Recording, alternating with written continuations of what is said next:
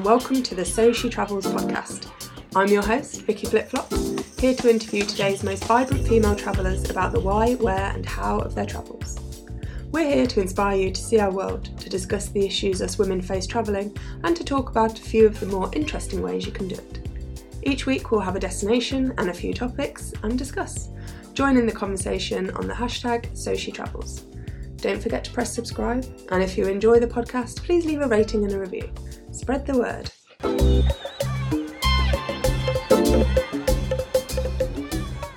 It seems fitting to launch my new podcast, So She Travels, with one of my most influential travel inspirations. Nowadays, I'm a full-time travel blogger at VickyFlipFlopTravels.com, but back in March 2011, when I first heard of my opening guest, Jane Gorman, I was a new content manager at Hostel Bookers, with no idea what this whole travel blogging world will become or my place in it. I found Jane online somehow, and her awesome travel blog. The fact she had a blog as well as a super cool job which allowed her to travel placed her firmly up on a pedestal for me. I wanted her life. Somehow, through various events in London, press trips and online chats, we became great friends. She's had an eclectic few years travelling around the world, mostly from Oz to the UK, so I wanted to chat to her about moving abroad, her expat life in Australia, working in the travel industry, and her top tips for travelling solo when you're in a relationship. We recorded this just before Christmas, and just before the arrival of her gorgeous new baby, Miles.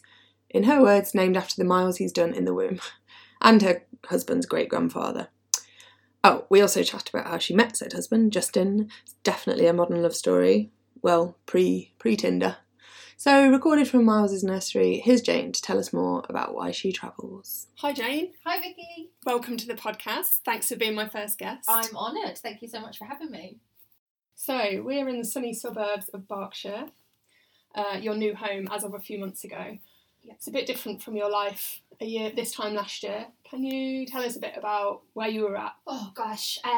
This time last year I was living in Melbourne in a very hipster area called Brunswick, near lots of trams and vegan cafes. So I've completely changed gears this year, come back home to live near friends and family, and having a baby in the next couple of weeks. Sounds very different then. So we'll come back to that.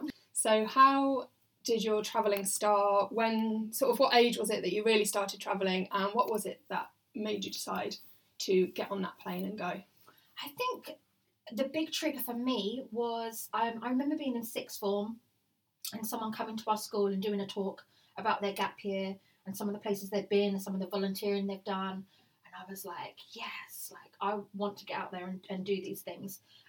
My mum very wisely recommended that I would go to university first to get that degree before I go travelling, because I think she could tell that I had this,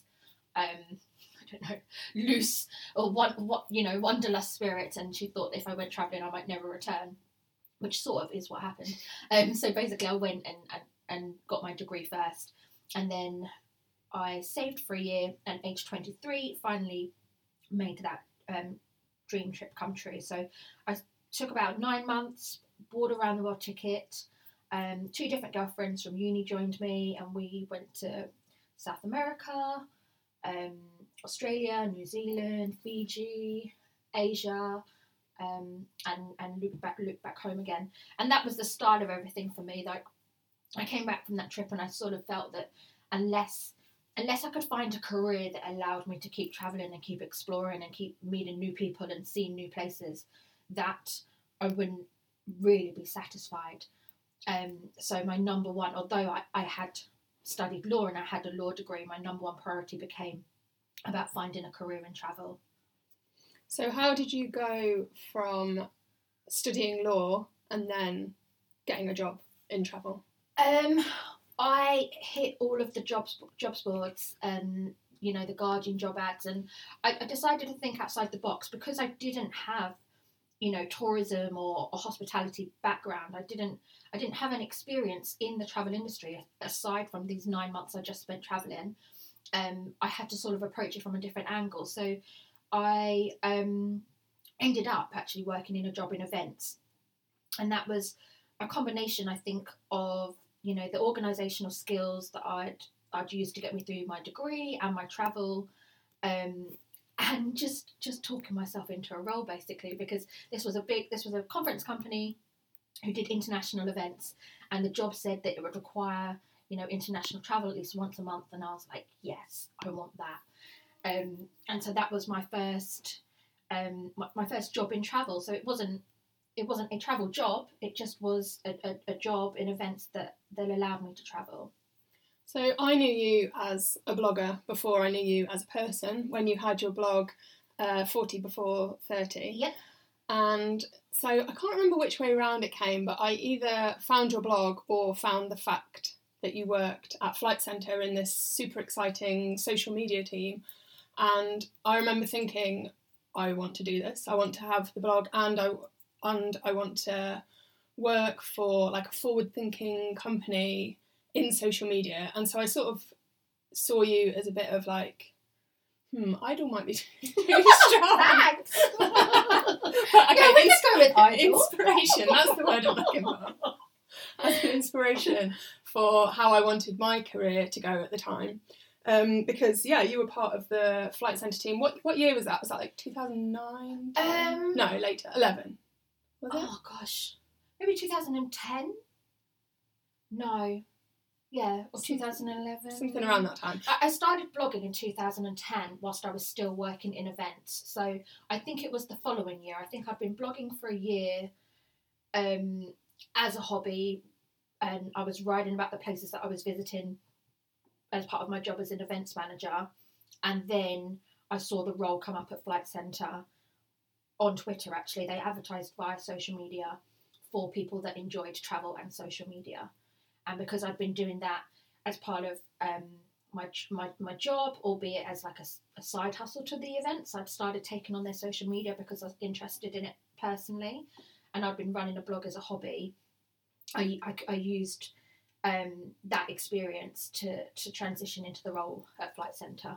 Right, because you started, well, Flight Centre opened those roles, and it was really revolutionary at the time, wasn't it? And it wasn't, like, obviously there's so many social media jobs now, Yeah. But at the time, companies, I was working for a travel company and we didn't have a social media department. It was like a real new thing. And then for your... People couldn't believe it was a job. Yeah. I couldn't believe it was a job. And then for your first week, you went to Australia. Yeah, I did. Yeah. So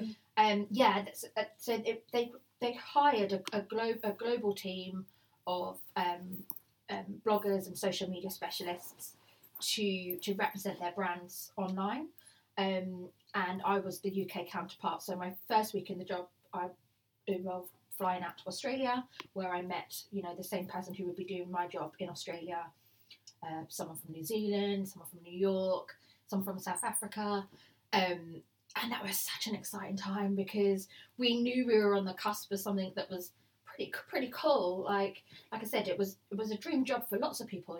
The job advert said, do you love travel? Do you love social media?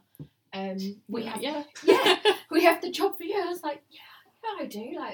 And someone wants to pay me to do this. That was insane. So, that was. I think it was a really good opportunity for me to improve on the skills that I just, blogging was a hobby that I did at home. So to then do it for a brand was quite a steep learning curve, but it was a great learning experience because suddenly I had to think about blogging as a marketing tool and as part of a wider strategy. And I had to think, I had to write as if I was the brand and think about what was the purpose and what was the message. My personal blog was very much, funny little stories about things that went wrong. Blogging for Flight Centre obviously was about stuff that hopefully was far more constructive, and about the people that worked at Flight Centre more than just myself. So what other cool stuff did you do in that role? And what exactly was that role? Was it like social media specialist? Is that what you were called? I think the first job I went into, it was social media specialist. I mean, obviously, because it was the start of the strategy, a big part of my job was literally setting up the blog, setting up Twitter, Facebook, Instagram. I don't think was around in the first year or so, and doing that not just for Flight Centre but for about 7 other brands because they have lots of other brands under their umbrella. So a big part was getting those initial channels and strategies off the ground, then running them, then working with bloggers. I started a blogger outreach program and got in touch with travel bloggers that I had met at events and getting them to write for us, trying to get some of the travel agents and staff involved and getting them to have a voice on the channels as well. And it went from being just me when Flight Centre first sort of started dabbling in social media till eventually I think we had a team of, I'm looking at you, Vicky, because you were on it. There was about 5 or 6 of us doing content, social media, marketing, and PR, which just shows you that I think Flight Centre took a bit of a gamble and got in there early on something that now, like we say, is quite standard for a lot of companies. Yeah. But now it wasn't. Yeah. Now I think like blogger outreach and all the social media, it's such a normal job and people know what it is. So obviously it was a few years ago that you got that job, but what kind of tips do you have for someone who is looking for like a really cool job in travel where they actually get to travel? Yeah, I think it is really about thinking outside the box. Like jobs in the travel industry are very competitive because a lot of people do want to get paid to travel. Like, why wouldn't you? It's great.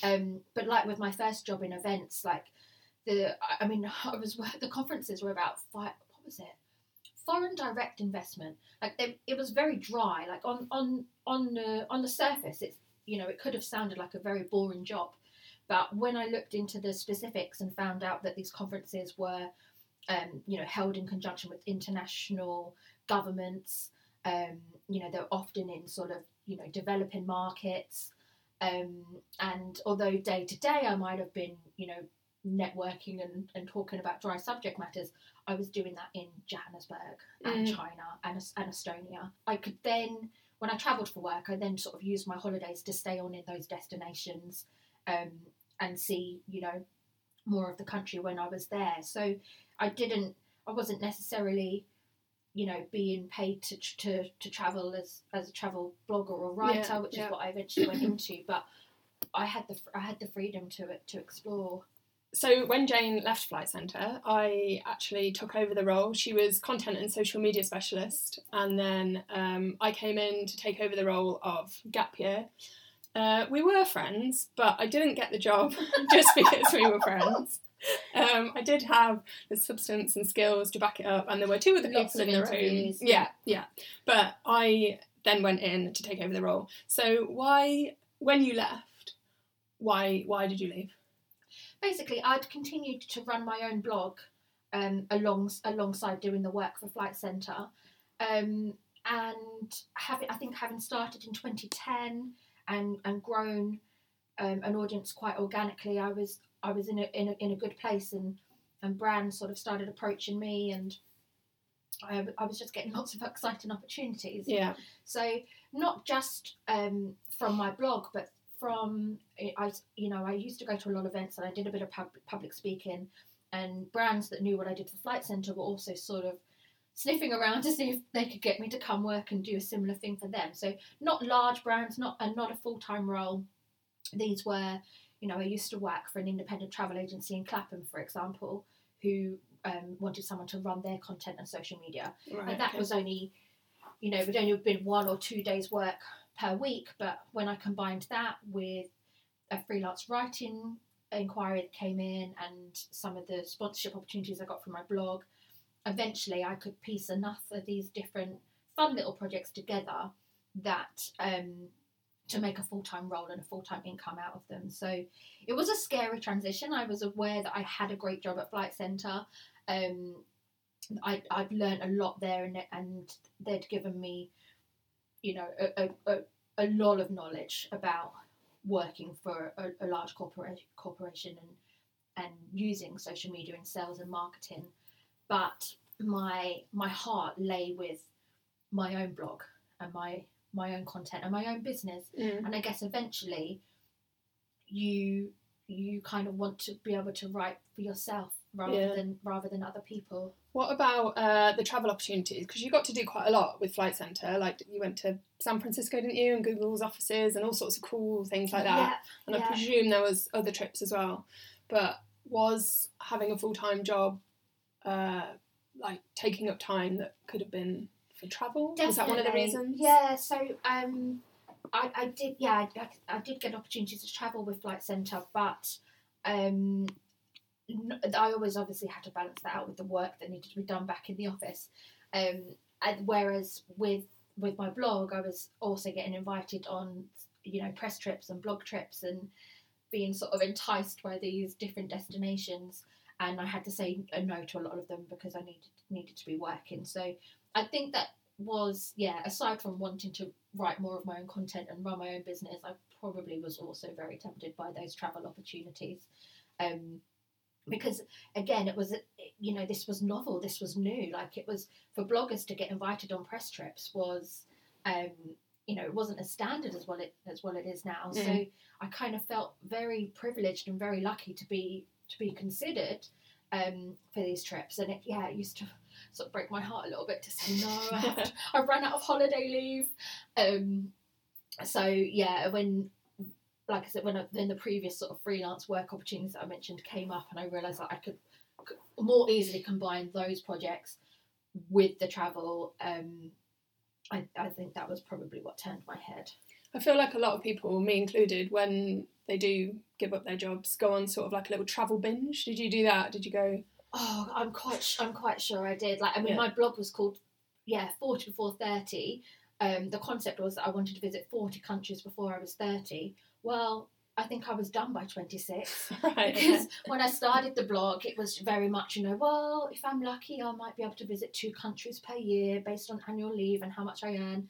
And then Flight Centre came along, and then, the blogging took off, and suddenly I was, I think at one stage you could have done back-to-back press trips. Yeah, that's exactly what I did when I left work. I just went on about a year of press trips, I think it was. Which is amazing, but also is not really sustainable. No, so I think like most most bloggers who first went freelance, I started off by saying yes to most trips and then cutting it down, and I used to average sort of one a month. I think is probably the ideal in terms of keeping on top of work. Yeah. So were there any destinations that really wowed you in that time? Because I guess sitting in an office and writing about all these destinations and then actually going to them, was there anywhere where you thought, this is amazing? Yeah, I remember, and this was a Flight Centre project that I went to Australia's Northern Territory, and I remember, and it sounds terrible, but I remember being not that excited because I'd been to Australia and I hadn't gone to the outback because it didn't seem like there was much to do. It was quite expensive, and I wasn't that interested in a big rock. Which, if any Australians hear this, I apologise. But that was my ignorant, age 24, whatever I was at the time, my ignorant assessment of Uluru. Anyway, luckily, Flight Centre didn't know any of this, and they basically, we ran a competition and we sent 10 people out to the outback, and I sort of went as a roving reporter and I followed them, and I was photographing and blogging and sharing on social media what the competition winners were up to, and also getting to do it myself. And my gosh, it was just amazing. Like, I've since been back at least 2 other times to the outback because there's nowhere in this world like it. It's stunning, it's beautiful, it's sacred. I found the whole experience completely moving. I was completely out of my comfort zone. I don't usually camp. Wow, you camped in the outback? Yes.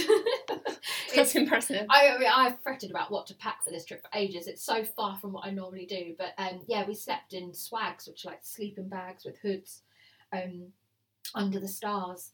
And it made me realise that there are many things that I perhaps have thought were not very me, but totally brought out a different side of me. So I was, travel opening your mind.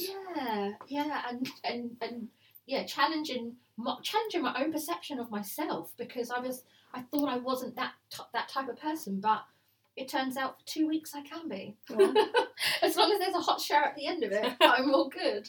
So you've mentioned Australia, which obviously, from knowing you the past few years, has a special place in your heart. Yes, because you met a nice Australian on Twitter many a year ago, didn't you? I did. Tell us about him. All around the same time, actually, that I got the job at Flight Centre. So I think, God, social media and Twitter, my life has certainly changed since then. So yeah, met this man from Australia. We travelled a lot together around Europe and what have you, and then 4 years ago decided to go try on his country for size. So he's from Melbourne, but we moved to Sydney, so it would be new for both of us. And we spent 3 years in Sydney and 1 year in Melbourne. And I loved it. I think for me, it was like the ultimate travel experience, because I always loved going away and escaping and trying on different lifestyles for size. And I guess that's what I got to do in Australia for 4 years, is I got to go and see what it was like to be an Australian. So what made you decide to go? Was it him or you? Or it was me. It was definitely more me that drove the decision. Mainly because we'd been seeing each other for quite a while, and I guess there was this sort of responsible part of my brain that thought, you know, if we continue to be a couple, at some point he might want to move back home, and I need to know if I can do that with him or want to do it with him. So, and I was also just intrigued. Like, he had so many stories about his childhood and his country that just was so foreign to me that I was like, I'm going to go see this. I want to go do these things. So, lucky because of the work we both do, we were able to make that transition, and it was great. It was. Do you think going to Australia and having those years there with him made you like understand him better? And definitely, even just from the lingo, I can now have a conversation and not get lost when he mentions things like Doonas and Ambos, and anything else that ends in an O. How's your Australian accent? Well, I think it's gone now, isn't it? I get accused of having one, but I think as soon as you come back home, you slot into familiar accents again. Yeah. What was it like living in Sydney? That must have been crazy. Sydney was amazing. I think it's the best place I've ever lived. There's so much to love about the lifestyle and the scenery. It's very far removed from my life here in England, but I like that we kind of we really adapted to the Sydney persona and lifestyle, and we went on coastal walks and drunk smoothies and cooked dinner on the barbecue every night. And that's amazing. Yeah. So Australian. It was so Australian. And Sydney, it's a really easy place to live. It's very laid back, but it's very, very far away, and I know that sounds obvious, but there's certain times of year, or when certain things are happening back home, you feel that distance more than others, and even in terms of sort of news and the media cycle, having been back home again now, I feel like we were perhaps a little bit cut off from the rest of the world being out there, and it didn't matter at the time because that wasn't a priority for us, and we were enjoying that Aussie lifestyle. But it's definitely interesting coming back to the UK and realising, I don't know how, like, what you've missed. Yeah, I mean, how politely can I say that it's just a little bit more sort of forward thinking and fast paced in this part of the world. Yeah. Okay. Are there any places in Australia that you would recommend people to go? Oh, so many. Give your top 3. Oh my gosh. I mean, there are some beautiful beaches and coastline just outside of Sydney. Jarvis Bay is about an hour and a half drive from Sydney, and that has some of the purest, whitest sand in the world. And yeah, that's a gorgeous place just to go for a weekend break. There's lots of like luxury glam sites. You can go whale watching. Lots of great hikes. So that's a good one from Sydney. Going further up the coast into Queensland, I absolutely adore the Whitsundays. Oh, I've never been there. Oh, I need to. They look like the postcard. Yeah. Like if you're into diving, sailing, or just visiting gorgeous beaches, then that whole area is a gold mine. Hamilton Island is a really nice place to base yourself, and you can do day trips from there to Whitehaven, which is the famous white beach, and also different parts of the Great Barrier Reef. Where else? Well, I guess that was the 3.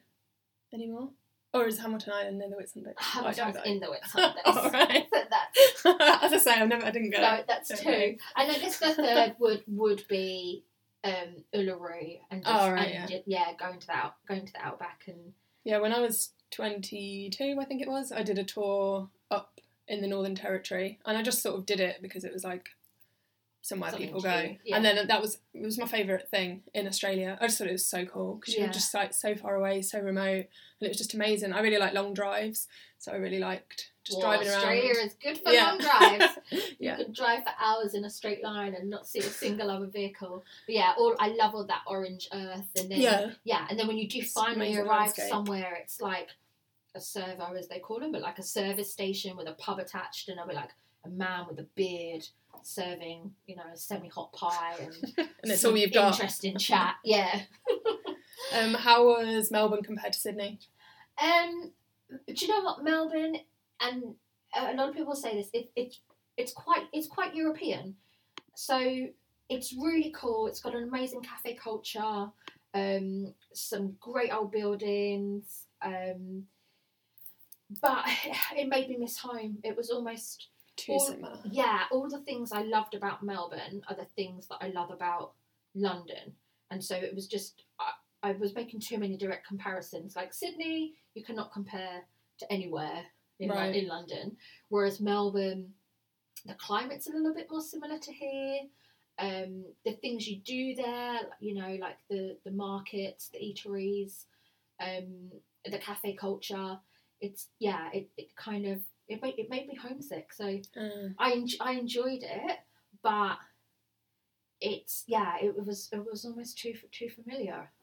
So there's lots of people that go and do their working holiday visas. I never did it. I'm not sure why. I think I would have quite enjoyed it. But my brother did it and went out and did the whole farming to extend it. So I presume from what you've said, you would recommend definitely going and doing that. So that's how. So I initially moved out to Australia on a working holiday visa because not many people realise, but you can be self-employed on that. Oh, okay. So the working holiday visa has a rule that you can't work for the same employer for more than 6 months. As long as you follow that rule, you can be self-employed. So freelance writers and bloggers, web dev, you don't have to go and work in an office or in a bar. Okay, that's interesting. So that's my little top tip about working holiday visas. I definitely recommend you do it because there is so much to see in Australia, and it's virtually impossible to do it on a 2 to 3 week holiday. Yeah. Because the distances are so vast, and it can be so expensive. But if you're based out there for a year or 2 years, you can pace yourself and slowly visit the different states. And even the 3 areas I mentioned would be 3 very, very long trips. Yeah. So is there anything that you miss about Australia? Like, you seem quite happy to be back in England, but is there anything? I feel like I haven't had time to miss it yet. I think we plan to go back next year, and I think it will all come flooding back to me. Yeah, I guess then you'll remember. You'll be like, oh, I like this. Yeah. I like this. I mean, I miss brunch. I was totally going to say brunch. I was going to be like brunch and the weather. I don't know if it's because I don't live in a city anymore.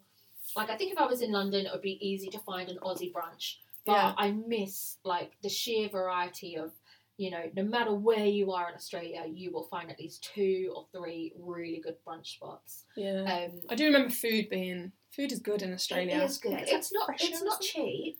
But it is an experience, and it is more likely to be sort of fresh local produce because of course it costs a fortune to import things. Yeah. And really innovative. I miss particular dishes. Like, I can picture now, I used to have these hotcakes, like ricotta hotcakes, and they were Jaffa themed. So there was orange curd and chocolate sprinkles and maybe a bit of meringue. I mean, they sound weird. I don't think. A ricotta cake with meringue. It sound, it just works. Okay. It looks good and it tastes good and it works. And I would often have dessert for breakfast in some such vein. So I miss that. Okay. So you and your Australian man got married. We did. How many years ago was that now? 2.5. 2.5 years. Yes. And you chose to have a destination wedding in Thailand. Yeah, we literally looked at almost every destination wedding place in the world. I had a spreadsheet because I was trying to work out where hopefully each of our friends and family could get direct flights that was sort of equidistant and equipriced. We didn't want to be seen to be favouring one side of the family versus the other. Right. And so I had like a really geeky spreadsheet, and I sort of had like Vegas and Greece and Italy and all the places you think of for destination weddings. And eventually, based on our scrupulous sort of requirements, were settled on Thailand because it was sort of halfway for each. And our friends could sort of choose accommodation according to what they could afford. Yeah, it's a good idea. I wouldn't say, I think a lot of people think that a destination wedding is an easier option, and I don't know if it's because like I'm high maintenance or demanding, but I wouldn't necessarily say it was easier. Right. I actually found it more stressful because you can't go visit the venue. It must be hard not speaking the language. Yeah, you don't speak the language. There is always a little bit of miscommunication. In fact, there was a lot of miscommunication on the day at our wedding. And things that aren't important and you should let slide. But if you're a diva bride or you're a bit of a control freak, I'd probably say don't do it. Right. Because despite your sort of best laid plans, when there's like so many people down the chain and a lot of distance and a different language between you, it doesn't quite translate. It's nice though if you're like both from such different places. It's not like, I don't know. It's a nice idea. What was wonderful for us is that our friends and family had never met before. Right. So it was so special to see all of our special people in the same place at the same time. You know, we organised sort of dinners and events throughout the week so that everyone could get to know each other, so that by the wedding everybody was sort of the best of friends, and we just had like these 2 long tables, and it was just all of our special people from around the world in one place having chang beers on the beach, and I think that was really special. So me and Jane went to Greece together in, when was it? A year ago? I think it's 2 years ago now. But anyway, I remember us talking about solo travelling, and I love the fact that you still solo travel, even though you're married and you've had a partner for ages, but you still go off and do your own thing. And I think that's something that some people find quite difficult in a relationship, like to feel that they can do that. Yeah, sure. For the relationship, and to feel like they can solo travel by themselves. So have you got anything that you could say to like encourage people who are thinking about it but maybe their partners aren't interested or they can't get the time off work? Yeah, I mean, I think for me, like I'm really quite content and really enjoy my own company. So I've always done a lot of solo travel, and although I'm also really content in my relationship, that side of my personality hasn't gone or doesn't change. So although, you know, some of the work I do is through work, and so I have to do that alone because, you know, Justin has his own job and career, but I also do go on holiday on my own, or with my friends, because it's just something that I really enjoy and appreciate. I think it does depend on your relationship. Yeah. You know, when I met my partner, this is what I did for a living. This is who I was. It's not like, you know, I've gone from someone that's always been at home to someone that's away a lot now. So in terms of our relationship, we've never known any different. Yeah. And I think, you know, you obviously do have to be good at communication, so that, you know, you're keeping in contact with each other when you're away and the other person isn't worrying. You've got to have good levels of trust, I guess. Yeah.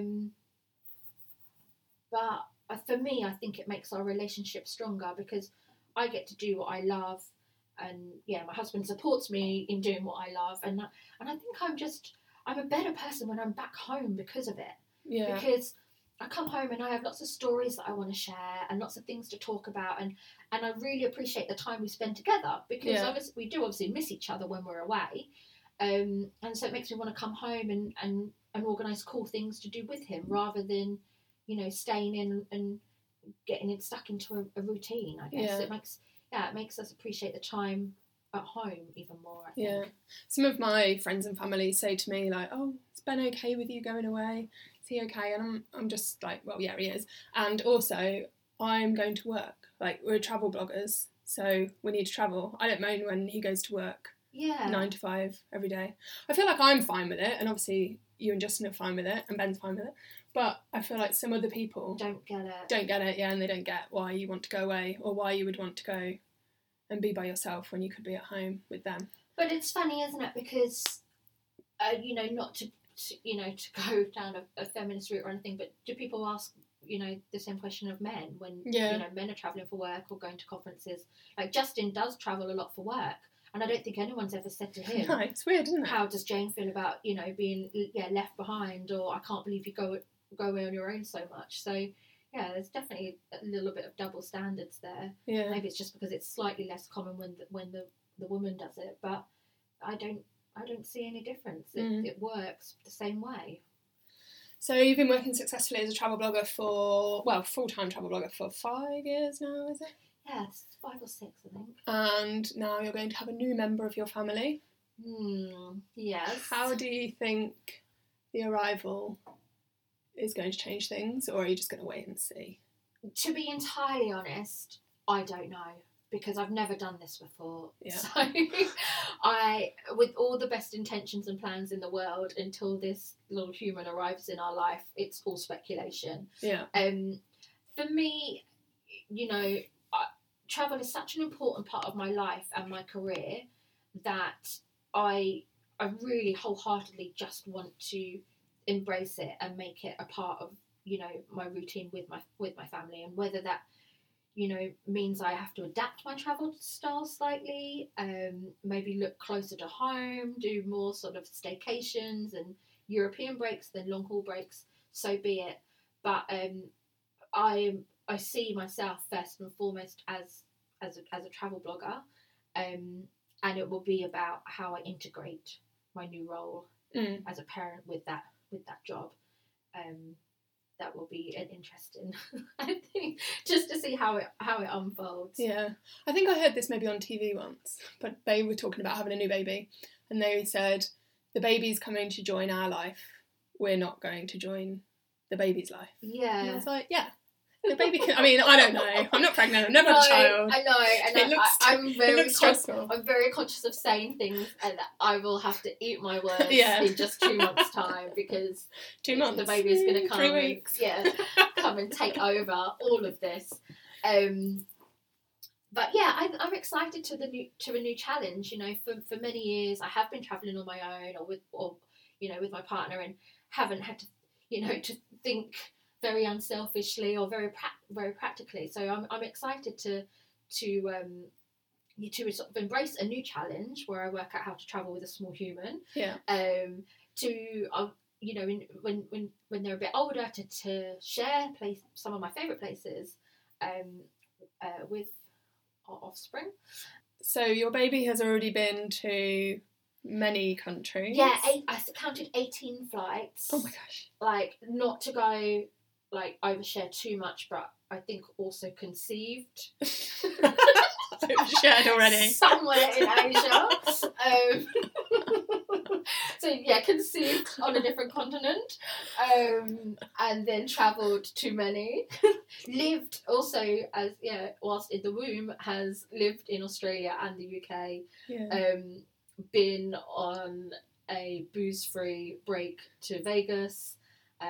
We had the cruise as well, so that was like 6 Been on a cruise. Been to countries, Russia. Been on a cruise.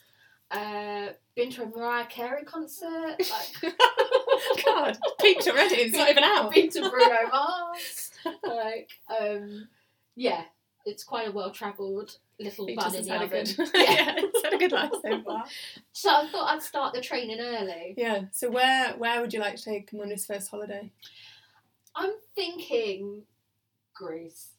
And that's where you went for your baby moon. Yeah, and I'm half laughing when I say it, because my mum goes to Greece like 2 or 3 times a year, and there's a saying in our family, because she tries to visit other places and she goes abroad and says, oh, it's lovely but not as good as Greece, and I feel like I'm turning into her, but I just think it would be so easy. I love Well, Greece. not easy, but like, I know it. I love it. I love the Should go to food. Samos.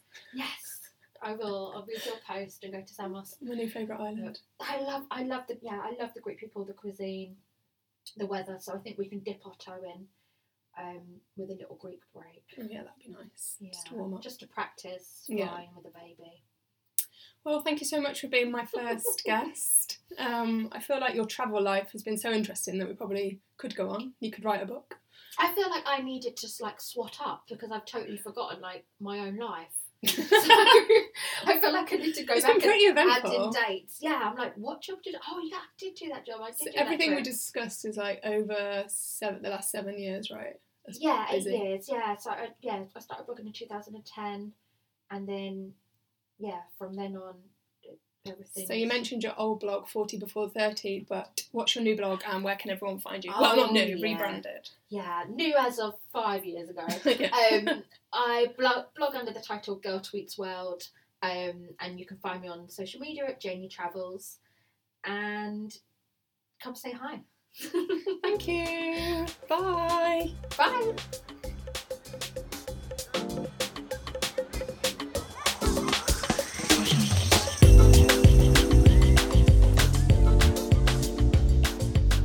Oh, Jane, she never fails to make me laugh. Got to appreciate and admire her honesty there. Wonder if she'll regret telling us where Mars was conceived. Probably not. One of the many reasons to love and follow Jane is for her candidness. I really enjoyed interviewing Jane and learning more about her. If you have any questions for her, just get in touch at Janie Travels on Twitter and Instagram, and that's Jane with a Y, Janie Travels. And don't forget to use the hashtag #SoSheTravels so I can listen in too. Thanks so much for listening to my first show. There'll be more for you soon. And if you have any suggestions for feisty female travellers you'd like to hear interviewed on So She Travels, let me know.